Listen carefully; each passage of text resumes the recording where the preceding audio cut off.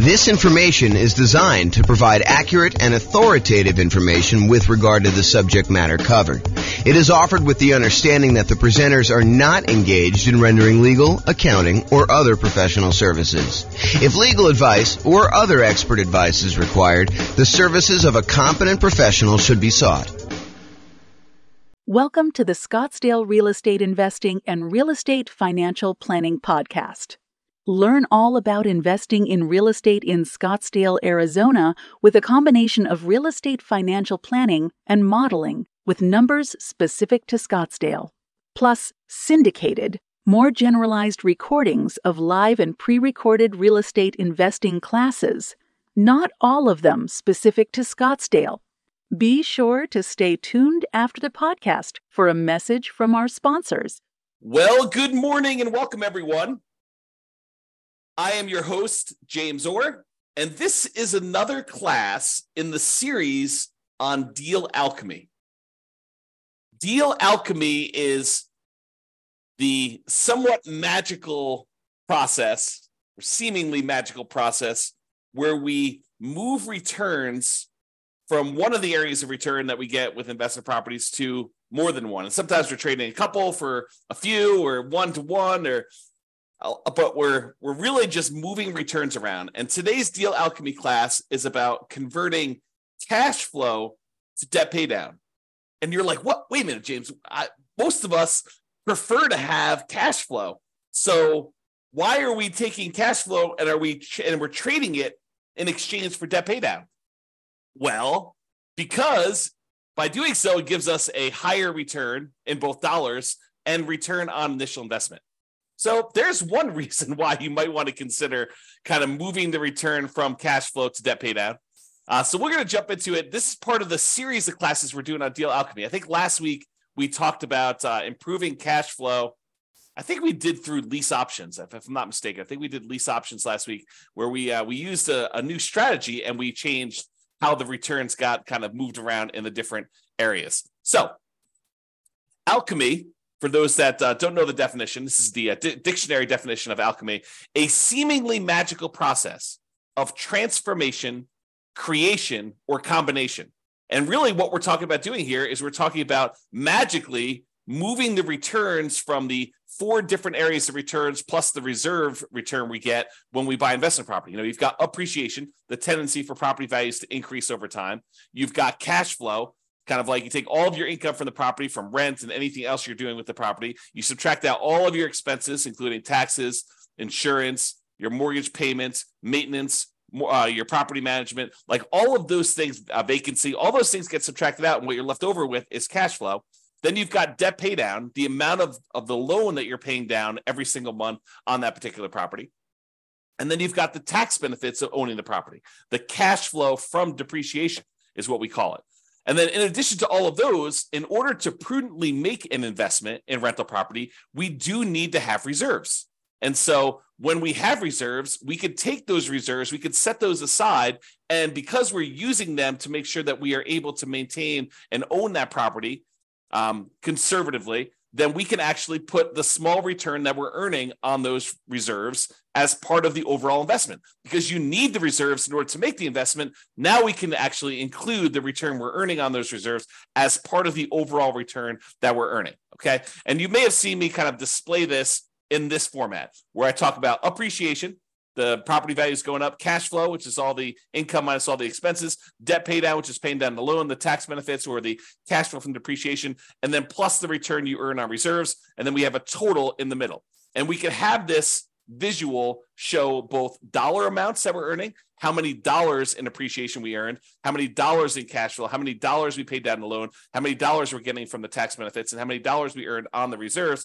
Or we could think of it in terms of the return on something, the return on our initial investment, or the return we're earning on equity, or the return we're earning on true net equity, like the equity we'd have after we sell the property and pay all the expenses, like real estate commissions, closing costs, capital gains taxes, depreciation recapture tax, like all of those things. When you subtract all those out, then we have what is left over, true net equity, and we can calculate returns on those as well. So let's talk about moving cash flow to debt pay down. And, you may be surprised as to what happens here. This is kind of interesting. So instead of choosing to emphasize cash flow on investment property, let's say you do a 15-year mortgage instead. If we had gotten a 30-year mortgage, our cash flow would have been better. The payment on a 30-year mortgage is usually lower than the payment on a 15-year mortgage for the borrowing the same amount. And you also get a slightly better interest rate when you do a 15-year loan versus doing a 30-year loan. But even with the improved interest rate, the payment is still going to be overall higher because you're paying off a certain dollar amount. You know, if you're buying a $400,000 property and you're putting 25% down, and you're paying off $300,000 worth of loan over a 30-year period or over a 15-year period. In order to pay it off over 15 years, your payment has to be higher in order for you to pay that thing off. Okay, so what we're really talking about is worse cash flow when we move from a 30-year loan to a 15-year loan, but much better debt pay down. Okay, so you're going to see that we're moving the return we're earning from cash flow into the debt pay down portion of that return quadrant, and we're looking at that and seeing how much of an impact that has. Now, the dollar amount for appreciation and the tax benefits, the cash flow from depreciation, they stay the same. If you think about it, you're buying the same property in both situations, right? So if you're buying the same property, does the type of loan you get on the property impact how much in dollars the property goes up in value? No, if you buy a property, that property is going to go up whatever it goes up or down, you know, depending on what market you're in and what's going on in the marketplace. But in most cases, that property is going to go up the same amount, whether you have bought the property free and clear, or you bought the property with 100% financing, or you bought the property with 50% down or 80% down, or you got a 30-year loan or a 15-year loan. It doesn't matter. If you buy a $400,000 property, as an example, and it goes up 3%, that means that it went up $12,000. It doesn't matter what loan you had to do that, okay? Now, in addition, when you buy a property, the price you pay originally, after you subtract out the value for the land, the value of the building we can depreciate for residential properties over 27 and a half years. So again, that doesn't matter what type of loan you got or how much you put down. The amount you're earning from depreciation, and specifically cash flow from depreciation, stays the same. So it doesn't matter what loan type we got, the amount from appreciation and cash flow is going to stay exactly the same. Now, a higher mortgage payment, because you're getting a 15-year loan than a 30-year loan, means that you should set aside more in reserves.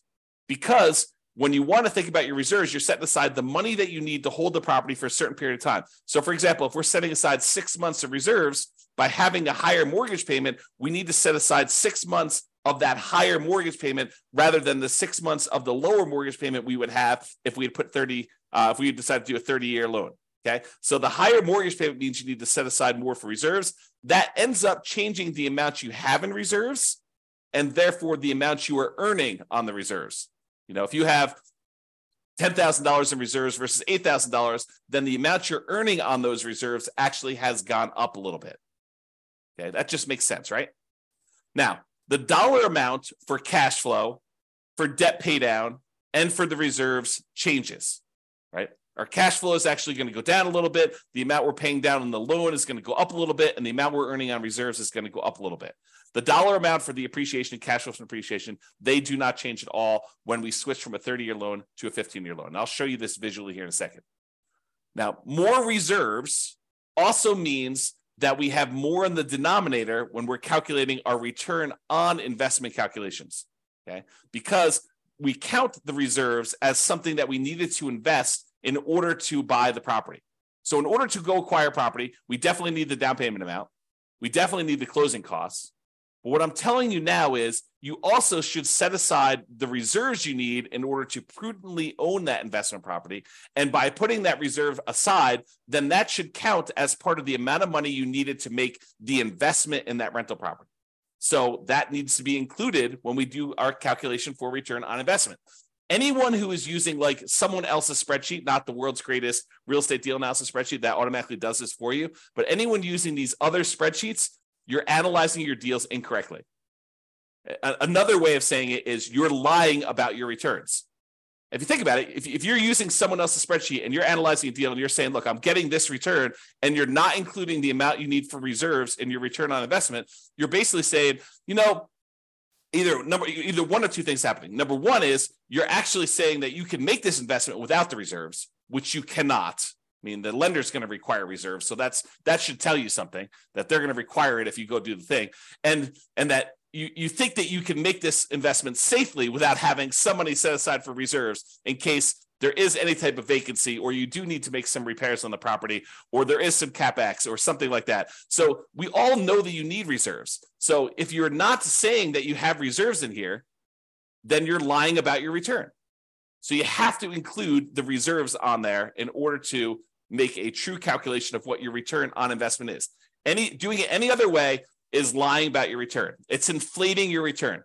It's the return you tell at a cocktail party when you want to brag about how you're doing in your real estate investments, right? I mean, that's what you're doing. You're going to tell your friends, look, I put no money in this deal, so I'm getting an infinite return on my investment. There is no way you can have no money in a deal because you have to have reserves. So you're always going to have something in the denominator. Okay? All right. Enough of that little side tangent there. So what having more reserves means you have more investments in your return on investment calculations. That means it's going to be a smaller overall return on investment for the same dollar amount. So in other words, the appreciation dollar amount, if it's $12,000 that the property went up in value, and now we divide by the return on investment, the investment part of that, if you have to have more in reserves, that means that the overall return on investment, the $12,000 divided by what you had to put into the deal, is going to be smaller when we increase our reserves. And we increased our reserves because we went to a 15-year loan versus a 30-year loan, which means that our monthly payment is going to be higher. Okay, so let's look at this visually and see what's going on here. So this is where we have the traditional rental. We have this amount in appreciation. We've assumed it's $11,011 per year. Cash flow is $2,330 in the first year. The amount you pay down in the loan is $2,779. The tax benefits from the cash flow from depreciation is $1,700. Okay, so these four plus the amount you're earning on 12 months of reserves at 8% is $2,203. So the total amount you're earning is $20,023. That's your return by buying this property in the first year. Now, by going and converting this and this is a 30-year loan, by going and converting this 30-year loan to a 15-year loan, we're going to change the return from cash flow. Your cash flow is actually going to go down a lot, and your debt pay down is going to go up a lot. However, the appreciation dollar and the tax benefit dollar are going to stay the same, and the reserves are also going to change because we need to have more reserves. Okay, so when we do that, it looks like this, the 15-year mortgage on the right. So appreciation is the same. The amount in cash flow went from $2,330 positive, about $200 a month, to now it's negative $4,024. And you're thinking to yourself, James, that's crazy. I went, almost $6,400 worse by doing this 15-year mortgage. Yeah, you definitely did. But where did that return go? It went from cash flow down to debt pay down. And you'll notice it's not one-to-one. It's not like you move $6,400 down in one spot, so you obviously go up $6,400 in another spot. It is not a one-to-one correlation. You don't get $1 by moving it from one spot to another. Sometimes it's a lot more. Sometimes it's less. Okay, so you got to go and look at the math and see what happened here. So now we went from earning $2,779 paying down the loan. So now we're paying down $10,551. Just by changing from a 30-year loan to a 15-year loan and the slight changes that are related to that. The one change that's probably most predominant is the fact that your interest rate is a little bit better on a 15-year mortgage than on a 30-year mortgage. Okay, so now the tax benefits also stay the same. They're both $1,700. And because we had to increase our reserves, we went from earning $2,203 to earning $2,762. Okay, so that's about $500 more. Now, overall, the return went from $20,023 for the entire thing, all 5 areas of return, when you had the 30-year traditional rental. Now it's going to be $22,000 even. So you increase your overall return by about $2,000 just by changing the loan. But the characteristics of the investment are very different, right? Is this when we talk about the return quadrants, a lot of times we talk about the 2 top ones tend to be market specific, market dependent, and they tend to be more speculative in nature. Do we really know that a property is definitely going up in value next year? No. we're speculating that we're going to see appreciation on the property. And if you came to the class yesterday, watched the video yesterday, I went through all the data for the last 133 years, showing you what the chances are of you seeing positive appreciation in the marketplace. Okay, so the top two quadrants are speculative. We don't really know what appreciation is going to be. We're speculating that it is going to be going up in value. It could go down. It could stay the same. It could go up. It could go up more than what we're estimating. It could go down more than what we're estimating. Really, we don't know. It's speculation. The same thing is true for cash flow. And a lot of people, especially newer investors, want to argue with me. They're like, no, cash flow is fixed. I know the rent I'm getting on my property, and I know the amount of my expenses. And I'm telling you, you do not. Rents change over time. Sometimes rents go up. Most of the time, rents go up. However, rents can go down. You could have gotten really lucky and got really high rent last year. And this year, because your tenant had to move out, you had a vacancy, your tenant got evicted right between Thanksgiving and Christmas, and you tried to re-rent the property between Thanksgiving and Christmas, and you did not get the rent you thought you were going to get, and now rents are lower. Or there were unexpected repairs on the property, and instead of having 10% set aside for maintenance, you needed 20% set aside for this year. Cash flow is speculative as well. Okay, so these two top ones are more speculative in nature. The two bottom ones are more certain in nature. The debt paydown one is a contract between you and the lender. If you make the payments as agreed, you get this return. It is not dependent on what the market does. The property values can go up and down. It doesn't matter. You're getting that debt paydown. Your cash flow can go up or down. It doesn't matter. You're getting this debt paydown return. So the bottom ones are more certain, less speculative in nature. In some cases, we would say they're as close to being guaranteed, in quotes, as you can get without them being guaranteed. Okay. The tax benefit one, unless they change tax code and they change how depreciation works, and they don't allow you to have the retroactive thing that you had, the grandfather you in on any properties bought before this date, unless they change that too, you're getting this tax benefit. Okay. That's a certainty based on tax code. So these two bottom ones are less certain. So what we just did by going from a 30-year loan to a 15-year loan is we moved away from more speculative returns to more certain returns. Now, sure, the cash flow can still change, right? This number can still change. It can get a little better, it can get a little worse. But this number is now more certain. So we've moved some of our return to being more certain than before. Okay? And the return on reserves, those are somewhat speculative as well, depending on what you're investing in, right? We've assumed you're earning 8% return on the reserves that you have, and that's you assuming that you're investing in whatever you want. In most cases, I think a lot of folks are going to invest in some type of index fund and have some type of ratio where they're going to keep a certain amount liquid in savings and then a certain amount in addition in backup reserves, where if they had to access it, they have the money available, and that's how you're earning that return. Okay? So if we look at those returns, that's what happens in terms of dollars. Now let's look at it in terms of what the percentage return on investment was.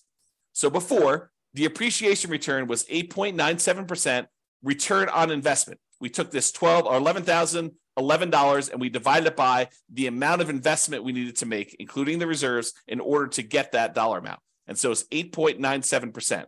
The return from cash flow was 1.8%. The return from paying down the loan was 2.29%. The return from the tax benefits, the cash flow from depreciation, was 1.38%, and the return on your reserves was 1.79%, for a total return on investment with 12 months of reserves, that's what R12 is 16.24%. That's for the 30-year loan. Now, when we go to the 15-year loan, the return from appreciation and tax benefits, they do change, even though the dollar amount is the same.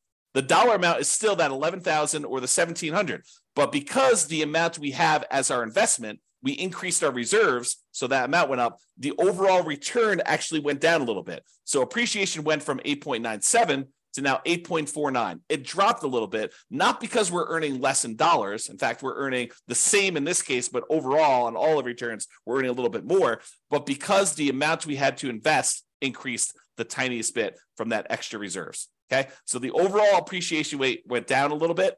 Cash flow went down a lot because we converted that 30-year loan to the 15-year loan. Now we're negative 3.23. The debt paydown return went from 2.29 way up to 8.21, And the tax benefit one dropped just the little tiniest bit because of those extra reserves. And the amount we earned on reserves went from 1.79 to 2.13. So the overall return on investment by changing from a 30-year loan to a 15-year loan went from 16.24 to 16.91. We increased our overall return on investment, even though we increased our investment amount a little bit by adding the additional reserves, by going from a 30-year loan to a 15-year loan. And that is why, even though the overwhelming majority of real estate investors, especially newer investors, are hyper-focused in on cash flow, and I think it's partially because they believe that that's what's going to get them to financial independence fastest, when that may not exactly be true. We'll talk about this in another class, but the idea is they think that they're going to use the cash flow in order to be FI, when in fact, some of the properties that they're going to own will probably be their cash flow properties, but other ones are going to be used as rocket boosters to get higher returns. Then you're going to either sell or refinance, or in other words, get rid of those, use that money in order to then pay off other properties. That tends to be one of the faster ways to achieve financial independence using real estate. But it's a strategy that if you're not looking really far ahead and saying, okay, these are the properties I know I'm going to keep, they're the ones I'm going to own in retirement that I'm going to be using to fund my retirement with their cash flow. These are the ones that I really just need to maximize the return with, because really what I want to end up doing with these is sell them off to then pay off the other properties to get cash flow. So you need both in most cases, unless you're just willing to, buy the properties you need and let the cash flow increase over a long enough period of time. But it's faster for you to do the other strategy, where you sell off some properties and you end up paying off other ones. And if you come to some of the classes where we talk about the comparing the strategies, in the 304 markets across the US where we've done the analysis on all these, then you'll see that sometimes it's better to use those more aggressive payoff strategies later on, which means the rocket booster, the improved overall return tends to be better. And that could be an example here. Okay. Now, sure, you do need to account for, the negative cash flow and how you're going to fund that negative cash flow, and whether you're thinking about it as an investment or you're thinking about it as setting it aside. Yes, there's all those discussions, which we talk about in other classes. Okay. All right. I just want to show you what the difference was in the amount you needed for reserves. So this shows you the total amount you needed for your investments when you're talking about return on investment. So when we do the traditional rental, it's $134,000 in order to buy this property, or $141,000. So it increased by about $7,500 or so. $7,600 is what the difference was that you needed to have in reserves to go from that 30-year loan to the 15-year loan. Okay. And then this just breaks down where the returns come from. It's just the same numbers that we had before, where it's just showing you the values doing that. And then this is your return on investment numbers to kind of give you an idea of what those are. All right. So in conclusion, we could utilize deal alchemy to modify where the returns are coming from. We can move the returns around. We could say, hey, let's give up some appreciation in order to have improved cash flow, like we talked with lease options. Or we could say stuff like, let's give up some cash flow in order to improve debt pay down and improve our overall return. That's what we covered today. And there's other variations to this, which we'll cover in future classes on deal alchemy. One example, the one that we did today, is changing the term of the loan, 30-year mortgage to a 15-year mortgage, to see how that changes things. And moving returns is not always a one-to-one change. You don't get a 1% improvement in debt pay down in exchange for giving up 1% in cash flow. Sometimes it's more than one, sometimes it's less than one. And reminder, returns are different. They have different characteristics. Some are speculative, some are more certain, some are cash now, which is the right-hand side of the quadrant, some are cash later, which is the left-hand side of the quadrant. So they have different characteristics, which changes how the overall investment acts. One of the things that I don't think a lot of people realize, especially people coming in new to real estate investing, is that not all real estate investments are the same, and that you can change how you approach the investment, and it changes, absolutely changes how the returns are balanced, like where they are. Is this more of a speculative play? Is this more of a certainty play? Is this more of a cash now play? Is this more of a cash later play?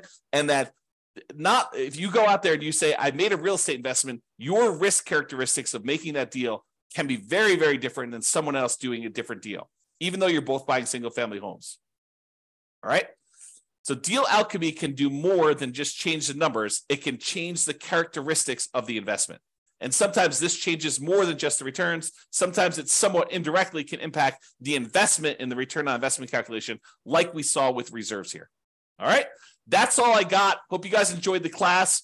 This has been James Orr. Have a great weekend, everybody. It's Friday, and we will see you all on Monday. Bye-bye for now. With home prices up, mortgage interest rates up, and rents up, but not quite enough to counteract the higher prices and interest rates, cash flow on rental properties in Scottsdale is harder than ever. Book a call with the Real Estate Financial Planner to apply our proprietary 88 strategies to improve cash flow on your rentals. See the show notes for a link to schedule your call and improve your cash flow today. If you're a real estate agent, lender, or professional in Scottsdale that wants to help our real estate investor listeners, consider reaching out to learn about collaboration opportunities with this podcast. We'd love to add more value to our listeners by having you assist our investors buy, sell, and finance their real estate investments. See the show notes to schedule a call to discuss collaboration opportunities.